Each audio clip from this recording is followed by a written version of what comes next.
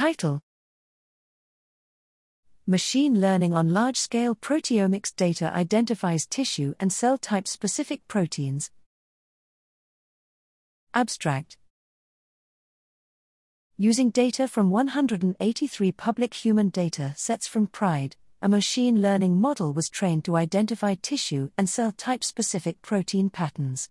PRIDE projects were searched with IonBot and tissue/cell type annotation was manually added.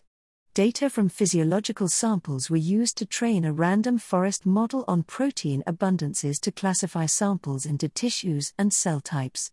Subsequently, a one versus all classification and feature importance were used to analyze the most discriminating protein abundances per class.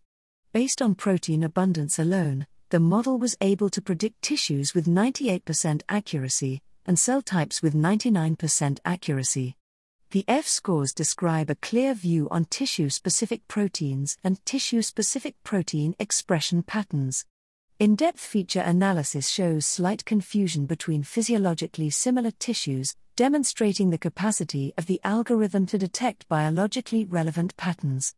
These results can in turn inform downstream uses, from identification of the tissue of origin of proteins in complex samples such as liquid biopsies, to studying the proteome of tissue-like samples such as organoids and cell lines.